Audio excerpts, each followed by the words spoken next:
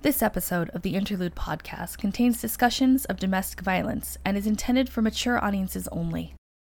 He mentions the refrigerator twice. Like, did she have something that was like you could find on The Price is Right? Like, it was like something right? Like it's a Frigidaire with the ice maker. Like, why? Apparently, it has a sculpted head. I don't know if this is part of the refrigerator or like a fridge magnet or something, but like it mentions it in the last. Yeah, exactly. Twice.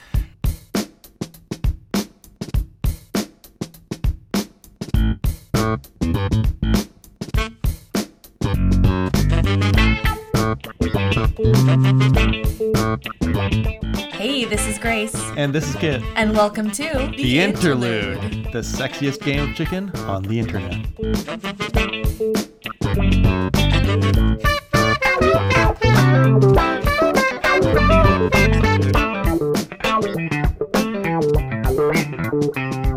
Hey there, Kit. How's it going? Well, I have a feeling that I am going to be in for quite a ride this episode. Absolutely. I know you have something in store for me. I do. But first, let's talk about what we're drinking tonight. Oh, this is so good. And you just made this. I did. I just made this. These are extra dirty martinis. Oh, I love it. Extra dirty. Yes, with a lemon-filled olive. And what I love is that lemon actually comes across in the brine that you put in. Mm-hmm. Dirty martini, for those who don't know, is just a regular martini, but with olive brine added as well. So if you like brine or pickles or anything like that, definitely check it out. But these lemon olives are so delicious. Good. So delicious. I thought this was a very fitting one because I was so inspired by your James Joyce episode that we did, that you researched, that I thought there surely are some other famous writers out there that have done some real good, top-notch, dirty letter writing. Oh, of course. If you would expect anyone to do some really good, dirty letter writing to their mistresses, wives, husbands, whatever, it would be authors. Absolutely. Right? So we've got a classic drink.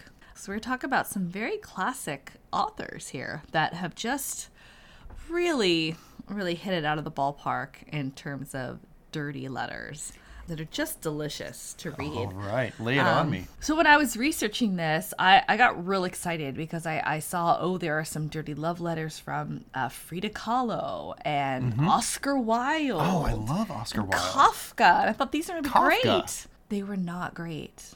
They were beautifully written, but they were not dirty enough for my taste. You know, that doesn't surprise me. Okay, why is that? Well, okay, so Oscar Wilde, famously considered indecent for being homosexual. Jailed for it, even.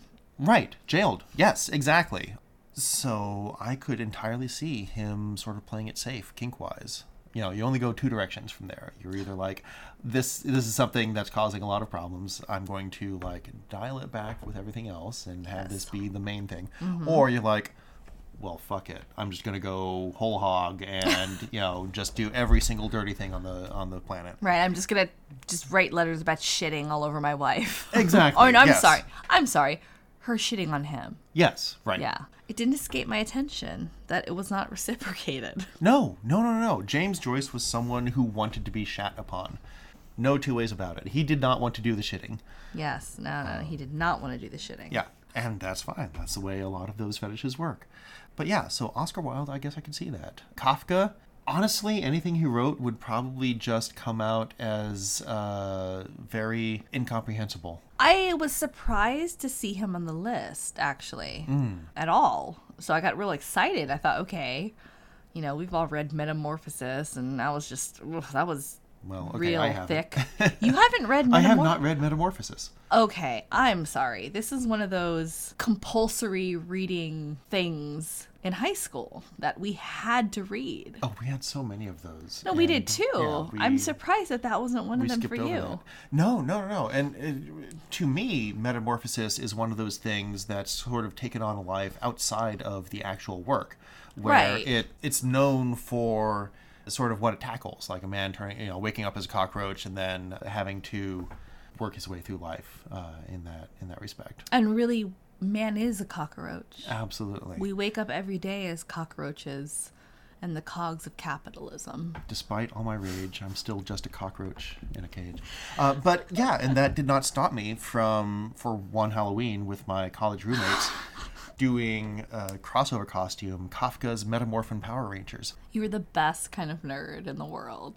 That's great. I will tell you, had we been in college together, that totally would have worked. I would have taken you home to my dorm room, made you sit in the closet, and I would have shit on you. As you do. Fair play. Yeah, absolutely. That's a great first date. Well, that's a great segue into the very first excerpt of Dirty Letters that I want to read to you, because more this closet is shitting. Not closet shitting. This is also an author that we were forced to read in many of my classes in high school. This was one that I actually really, really loved. And it's an author in a book that I am surprised was assigned. This is one of those classic, we're going to ban this book kind of books, right? Because it dealt with sexual content. And that is Gustav Flaubert. Oh, one of my favorites. Yes. Madame Bovary. Yes. Yes, Madame Bovary. I read that. It just captivated me. And I've watched every film adaptation of Madame Bovary that I could get my hands on. Yes, there was something about that character. Mm-hmm. About the feeling of, is that all there is? Which is a very French feeling. Yeah, exactly. You know. It's also like, do. Yes. It's, you got that, is that all, it's just a very just like the, oh, just life, it keeps going, So I was really surprised, not at the time. At the time I was like, well, this is classic literature, but it's interesting how if something was written in the 1800s, it could be about the dirtiest thing. This is about adultery, and just she takes a lover in the woods in this shack.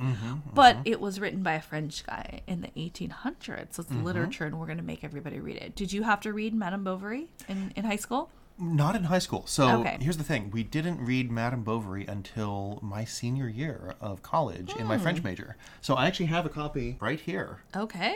In In French. French. Yeah. This is the copy that we read for one of my classes for my French major. Awesome. Okay, well, I'm going to have you read an excerpt of a letter that Gustave wrote to his lover, Louise Colette, in 1846. So we're going all the way back, you guys. We're going back. People have been writing dirty letters to each other, for a very long time. But I'm going to have you read this excerpt here for me. Gustav Flaubert to Louise Colette from 1846. I will cover you with love when I next see you, with caresses, with ecstasy. I want to gorge you with all the joys of the flesh, so that you faint and die. I want you to be amazed by me, and to confess to yourself that you had never even dreamed of such transports. When you are old, I want you to recall these few hours. I want your dry bones to quiver with joy when you think of them. Okay, now that... Oh, that is good. That is a love letter. Oh. That is a text. It Oh is. My God. It is dirty, but in like the classiest way. Absolutely. Like I long to get missives of this nature, Right, and given to nary me. a mention of being shit upon. No, not a single shit. James Joyce was again. given. Not a single shit was given. I love this so much. It is beautiful. It really conveys the longing and the physicality of it too, but in a way that's not lewd. Like, man of Tinder, take fucking note. You want to get a girl in bed? Write shit like this. Like, this is beautiful. This is not bad erotica. No, this is not bad erotica, but I do have a question for you. So, I know that you've talked before about sort of guys really feeling like they are driven to give a woman an orgasm so they can feel good about themselves. Sure. It's for their own satisfaction. It's not for the woman. It's doing service to the woman so that they can feel like they've won something. They've succeeded, like it's for them. Does this come out in this particular missive? It does, in a way. It seems really strongly present to me that this guy is like, I want to be the winner in this contest I've invented. That is a good point that you make. However, just me personally, the way that I'm built, I'm going to have a good time regardless. Oh, yeah. No, I know. But I want you to be amazed by me and to confess to yourself that you had never even dreamed of such transports. Now, for the time, I don't believe that sex was seen as this transcendent experience. It was just kind of, you did it to procreate. It was like you and the cows, and, you know, it was just, that's what it was for most people. I don't know that there was such an emphasis put upon the experience being good.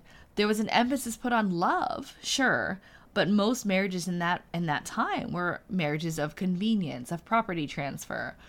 Love was like, oh, if you like each other, that's also great. But, you know, I don't know that this is something that was really emphasized as an ideal. Well, okay, so in mid-19th century France, and this is where my French major actually comes in handy. Right, which is exactly when this was written. Yeah, that's what I'm saying. In mid-19th century France, there was a very heavy emphasis on the romantic, on pleasures of the flesh, of, at least for people of a certain status. I mean, you're right. For your average farmer or person out in the country or village person, blacksmith, whatever. The village people did not know love. They just knew the YMCA. Le YMCA.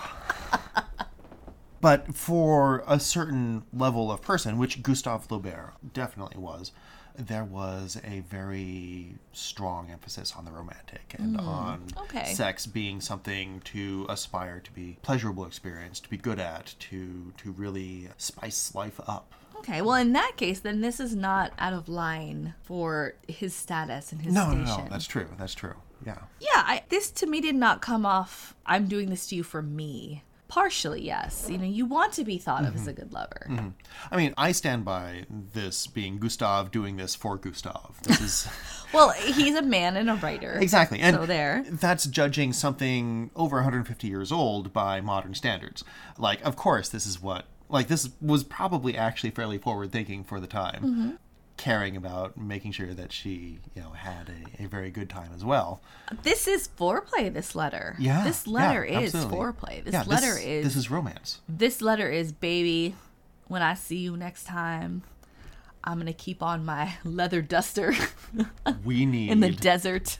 A softcore 90s groove behind this. Okay. I think you're right. I think we have the lyrics to the 90s, horny 90s love song that I'm going to write. I love it. Okay. All right. This is great because it's wonderful to be able to talk to someone who was a French lit major about this and get some additional context. But yes, I loved Madame Bovary. Even as a teenager, as a young girl, I really had that feeling of, is that all there is? Wanting and yearning more excitement in my life and knowing that becoming a wife and a mom, that was the path that I was told I should go on. And I did take that path. And it was unfulfilling, much like Madame Bovary. A little bit of foreshadowing for my life there. Yeah, absolutely. So, that just really captured me. Yeah, so a couple of interesting things about Gustav Flaubert, which I literally just looked up on Wikipedia while you were talking just now. This is a professional show. So, he got around. He fucked.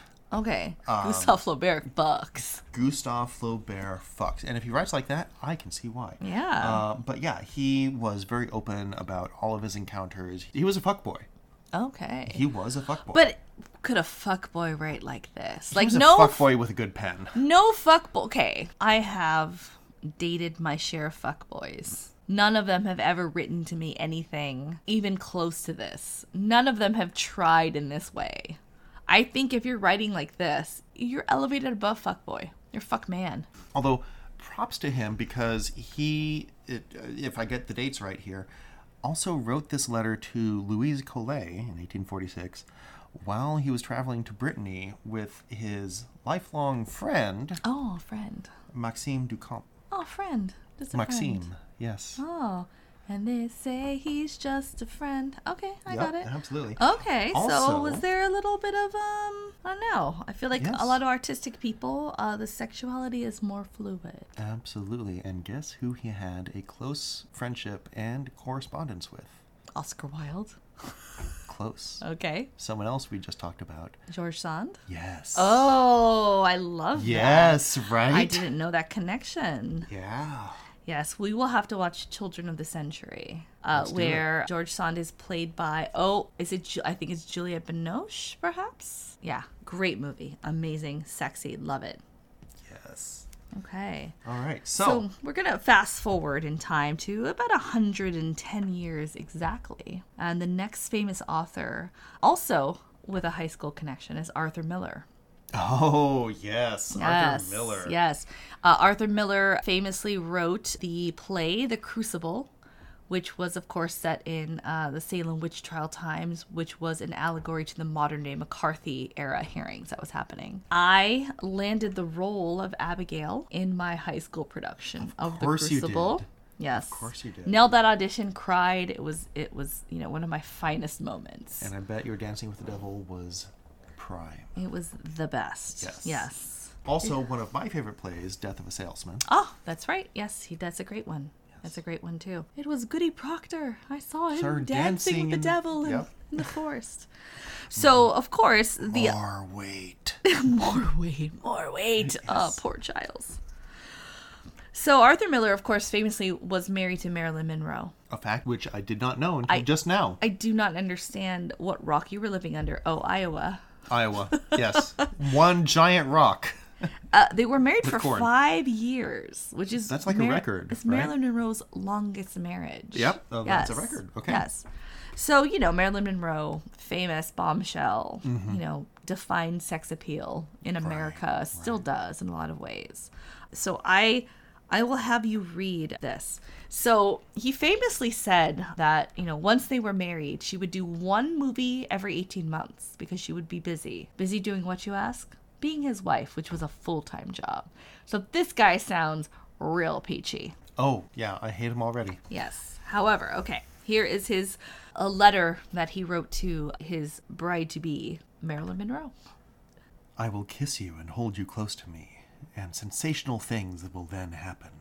All sorts of slides, rollings, pitchings, rambunctiousness of every kind, and then I will sigh.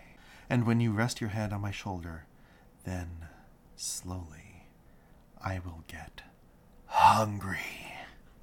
Hungry is actually all caps. It is absolutely all capitalized. He's shouting that.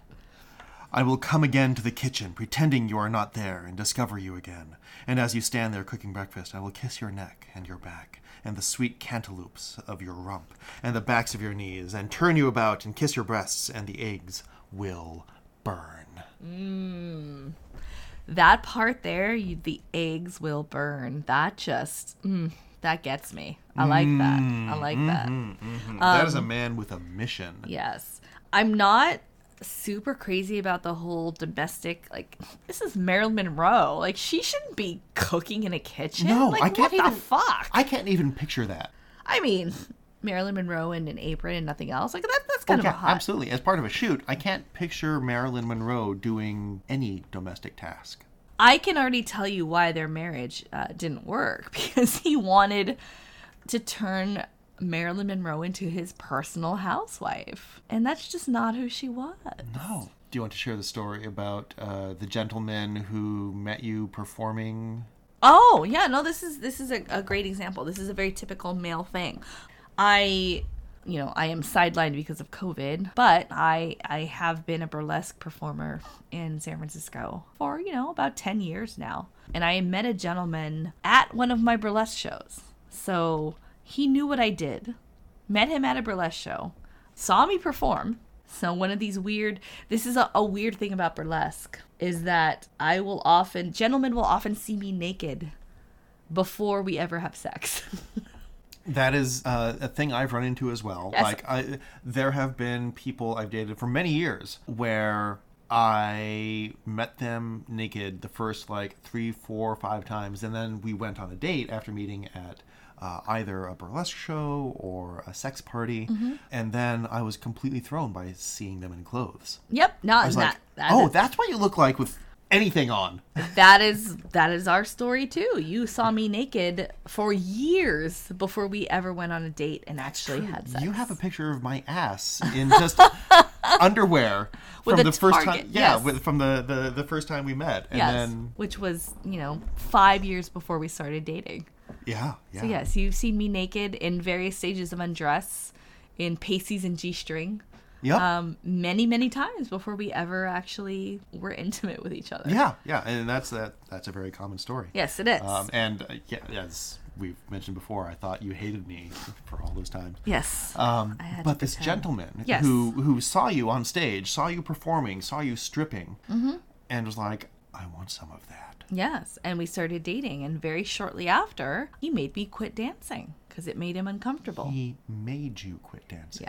Yes. I know. Agency, I chose to stop dancing because of the pressure exerted, because he... Yeah, no, but he still exerted that pressure. Yes, said he would withdraw, we would not be in a relationship with me anymore, and, I really cared about him. And, yeah, I've since learned that lesson. Anyone I've dated after that has had to be very supportive of my, my dancing and my burlesque, because it's part of who I am and what I love to do. But yes, we will now call that the Arthur Miller syndrome. Yes, yeah.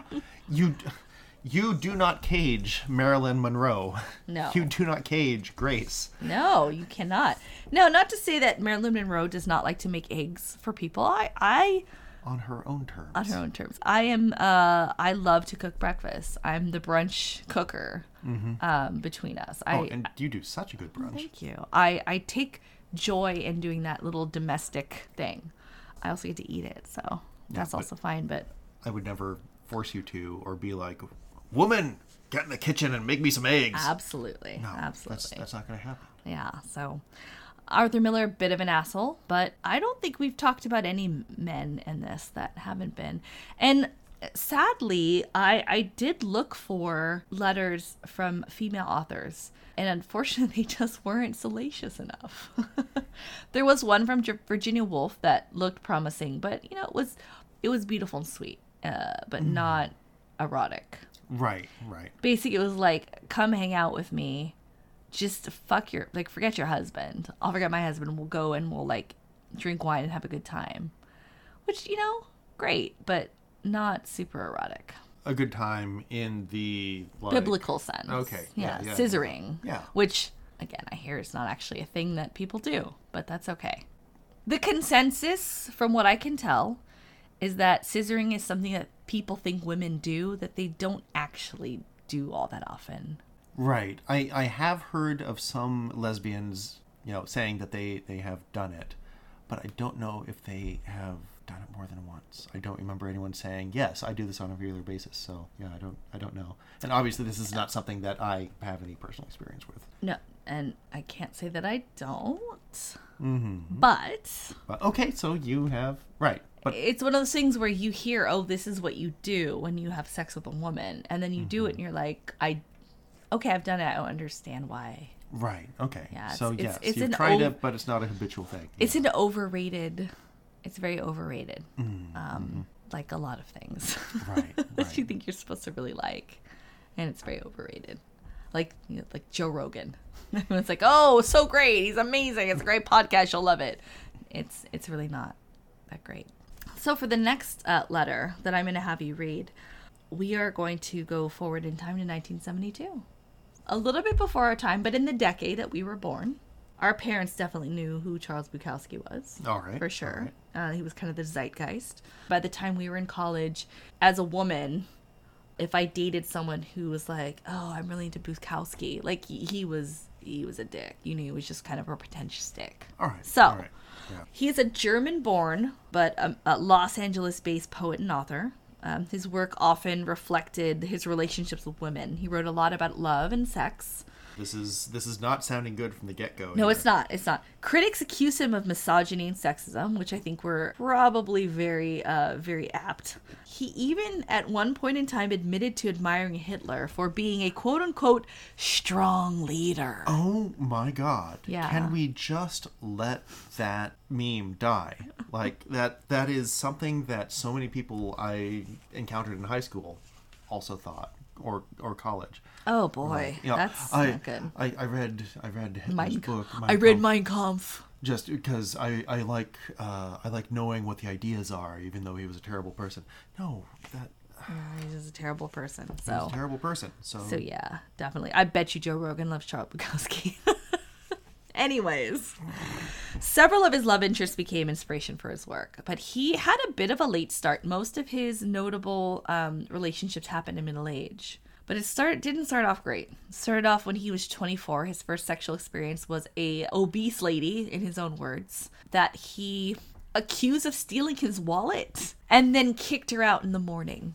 Oh my God, this guy sounds like such complete trash already. Yes, it gets worse. He found the wallet later, so felt very sad and lamented for the rest of his life because she was the first woman who truly liked him. Yeah. Is that just him projecting, or does he have actual proof that she liked him? Because if I were her, I would be like, you are dead to me. She may have liked him before he accused her of stealing his wallet. Anyways. Okay. So, he had a lot of love interests, but the one I'm going to talk about here is Linda King. She's a poet and a sculptor, and they met because she wanted to do a bust of his head, his face. They had a very conflicted and just... I'm not going to sugarcoat it. They had an abusive relationship, and it was a 5-year relationship. Very, very volatile. They would break up and make up, that whole thing. There were accusations of infidelity, which I'm going to probably say were true on his part. It seems in character, right? Right. The relationship even became violent, and there was an incident where he broke her nose. Oh my God. So terrible. So there certainly was a fiery, if toxic, passion between them. So this is a letter that he wrote her in 1972. And I'm going to have you read this. And this is why we're drinking a dirty martini. This letter. Take it away.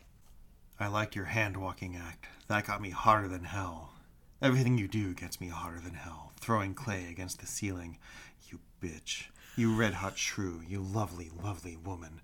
You have put new poems, and new hope, and new joy, and new tricks into an old dog. I love you. Your pussy hairs, I felt with my fingers. The inside of your pussy. Wet. Hot. I felt with my fingers. You, up against the refrigerator. You have such a wonderful refrigerator. Your hair dangling down, wild. You there, the wild bird of you. The wild thing of you. Hot. Lewd. Miraculous. Twisting after your head, trying to grab your tongue with my mouth, with my tongue. We were in Burbank, and I was in love. Ultramarine love. My good goddamned goddess, my goad, my bitch, my beating, breathing, hairlined cunt of paradise. I love that you and your refrigerator. And as we grabbed and wrestled, that sculpted head watching us with his little, lyrical, cynical love smile, burning. I want you. I want you. I want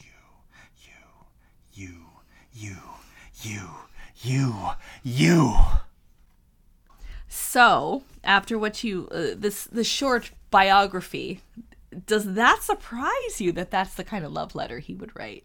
Not at all. No, it does not surprise me at all. I have to say that my absolute favorite line in this is, "You have such a wonderful refrigerator." Yes. He mentions the refrigerator twice. Like, did she have something that was like you could find on The Price is Right? Like, it was like something right? Like it's a Frigidaire with the ice maker. Like, why? Apparently, it has a sculpted head. I don't know if this is part of the refrigerator or like a fridge magnet or something, but like it mentions it in the last. Yeah, exactly. Twice. So what I'm imagining here is that, like, they're having this torrid sort of very spur of the moment, very hot sort of moment with her pressed up against the fridge, and he's like, yeah. And there's this sculpted head, and he's just staring at it, and he's like, oh, hi, Mark. She was a sculptor, so maybe she had sculpted an art piece for the refrigerator. I don't know. Throwing clay against the ceiling. I mean, that's, she was a sculptor, but the hand walking act, like, I want to know what that is. But I do too. Just the refrigerator. Also, we were in Burbank and I was in love. Is anyone capable of being in love in Burbank? I mean, possibly when you get a good deal on a flight to LA and you fly into Burbank instead of LA. I'm in love with Burbank. All right. Which actually it saved me $100. Back in 1972, it was called the Burbank Airport, but now it is the Bob Hope Airport, I believe. Oh, okay. Yes. Yeah. Yes, I think you're correct. I think so. Oh, right. because the Orange County is the John Wayne Airport. Right. Okay. Right. Yeah. You could tell it's modern because he uses the word cunt and pussy. But, I don't think are bad words. Those? Well, no. James Joyce also used cunt. Oh, did he? Those are right. those are very old words. And your refrigerator. He put it in there twice. I want to know what was so great about this refrigerator. Oh, I think it had a fleshlight built in. I bet you, if we looked up refrigerator technology in 1972, when was an automatic ice maker invented in a refrigerator? Because who doesn't love that? Like, you have ice anytime you want, with the push of a button. I think that was after 1972. I don't recall any fridge of any era when I was a kid having an ice maker. The word refrigerator appears 3 times in this letter. I have a question. Is there a fetish for household appliances? Absolutely there is. Okay. Yes. Well, okay. So this is actually a part of a wider fetish. Okay. And this wider fetish is called object sexuality, or I think what people have sort of started calling it in a vast perversion of ancient language, objectophilia. Oh, okay. So this is similar to, there was a show on TLC or Discovery Channel. Right. About people, men, sorry, let's be real, who were in love with their cars. Oh, yes. Okay. Right. And they would fuck the tailpipe of the car. Specifically with cars. Or in the cushions of the car. They were in love with their cars. Sure. Yes. And that's another very specific example of this object sexuality. Yeah. Okay. Objectophilia. Okay. So there are a lot of different sort of sub-genres of this fetish. So your fetish is for an inanimate object. You attach sexual feelings to an inanimate object. And unfortunately, this is the sad part of this thing, it's very, very common for this to be a result of abuse, where you cannot form those sorts of attachments to other people. And so you take all of those and you put them on an inanimate object, which can't treat you badly. This is why we have cases of people trying to marry trees or school buses. This happens constantly. What about a real doll? Would that, because they're a human count? So I think it could. And I say this as someone with no training in any diagnostic capability. Of course. I don't have any training in diagnosing people, no therapy, no nothing. So this is all just based on research that I've done. So if you have actual romantic feelings, if you transfer those feelings that you would have for a partner onto the real doll, then yes, absolutely, that's completely possible. And I think that would be 100% credible that someone would do that. But I think most people who purchase real dolls just want to have a very high-end sex toy. So there was a case recently where a guy bought a real doll and then proceeded to have the real doll give birth to a baby and then posted it as my wife and I just had a baby. Yes, I read about that. Yeah. And that definitely is flirting with this sort of object sexuality. But because it is an anthropomorphic form, that's got, to me, that seems like it has a lot of other very interesting subtexts to it. And so I'm personally pretty sure that there is something going on there. I'm not sure if it was abuse or something, but definitely trying to form the life he wants and have complete control over it. That's the part of it that I want to point out is the control. Right? A real woman, or a human being, whether that's a woman or man or whatever. Female. Yes. You could not dictate how and when they would reproduce with you. Or what the child would look like, or what she looks like. Yeah, no, this is something where the aspect of control is fundamental. Fascinating. Fascinating. But that's also a far cry from a refrigerator. Refrigerator, yes. Going back to this letter, there's another thing that just kind of struck me as funny. Trying to grab your tongue with my mouth. Right. Okay, got it. With my tongue. And all I can picture is him like making the burrito with his tongue, trying to like capture her tongue in the burrito. You can do the burrito. Yes? Oh, you know I can do the burrito. Oh, no, I know. Oh, you're right. I do. Okay. I do know that. I do know that you can do the burrito. Sorry. Quick digression here. Yeah. I often have people mock being able to like roll your tongue, do the burrito. I guess that's the first time I've ever heard that. That's called the burrito. I have never heard that before in my life. I have often heard people be like, that is the stupidest human trick I have ever seen. Oh, no, it is not. If you are someone who likes going down on women, it is the best human trick. Okay. I'm very glad that I have the ability to do the burrito. Then. Yes. It's like a hug for your clit. I love that I asked you, can you do the burrito? When I know damn well you can do the burrito. Yes, you do. I've just never seen it with my eyes. Because you can't. I felt the burrito. I've never seen it with my eyes. Get me like a glass swizzle stick or something and I'll show you what I do. Okay. All right. Okay. Yeah. Well, on that note, what have we learned today? I learned that apparently that thing is called a burrito. I learned that Charles Bukowski really loves refrigerators. Oh, fridge. Oh, hi, Mark. The sculpted head. Well, thank you guys for joining us. This was a fun one. And remember, it may not always be smart. But it is always smut. Bye. We'll catch you next time. Here at the Interlude Podcast, we love tops and subs. That's topics and subscribers. Is there something you'd love to hear us talk about on future episodes? Email us at interlude@wholeassproductions.com. That's INTERLEWD. Or find us on Twitter, Facebook, TikTok, and Instagram at InterludePod.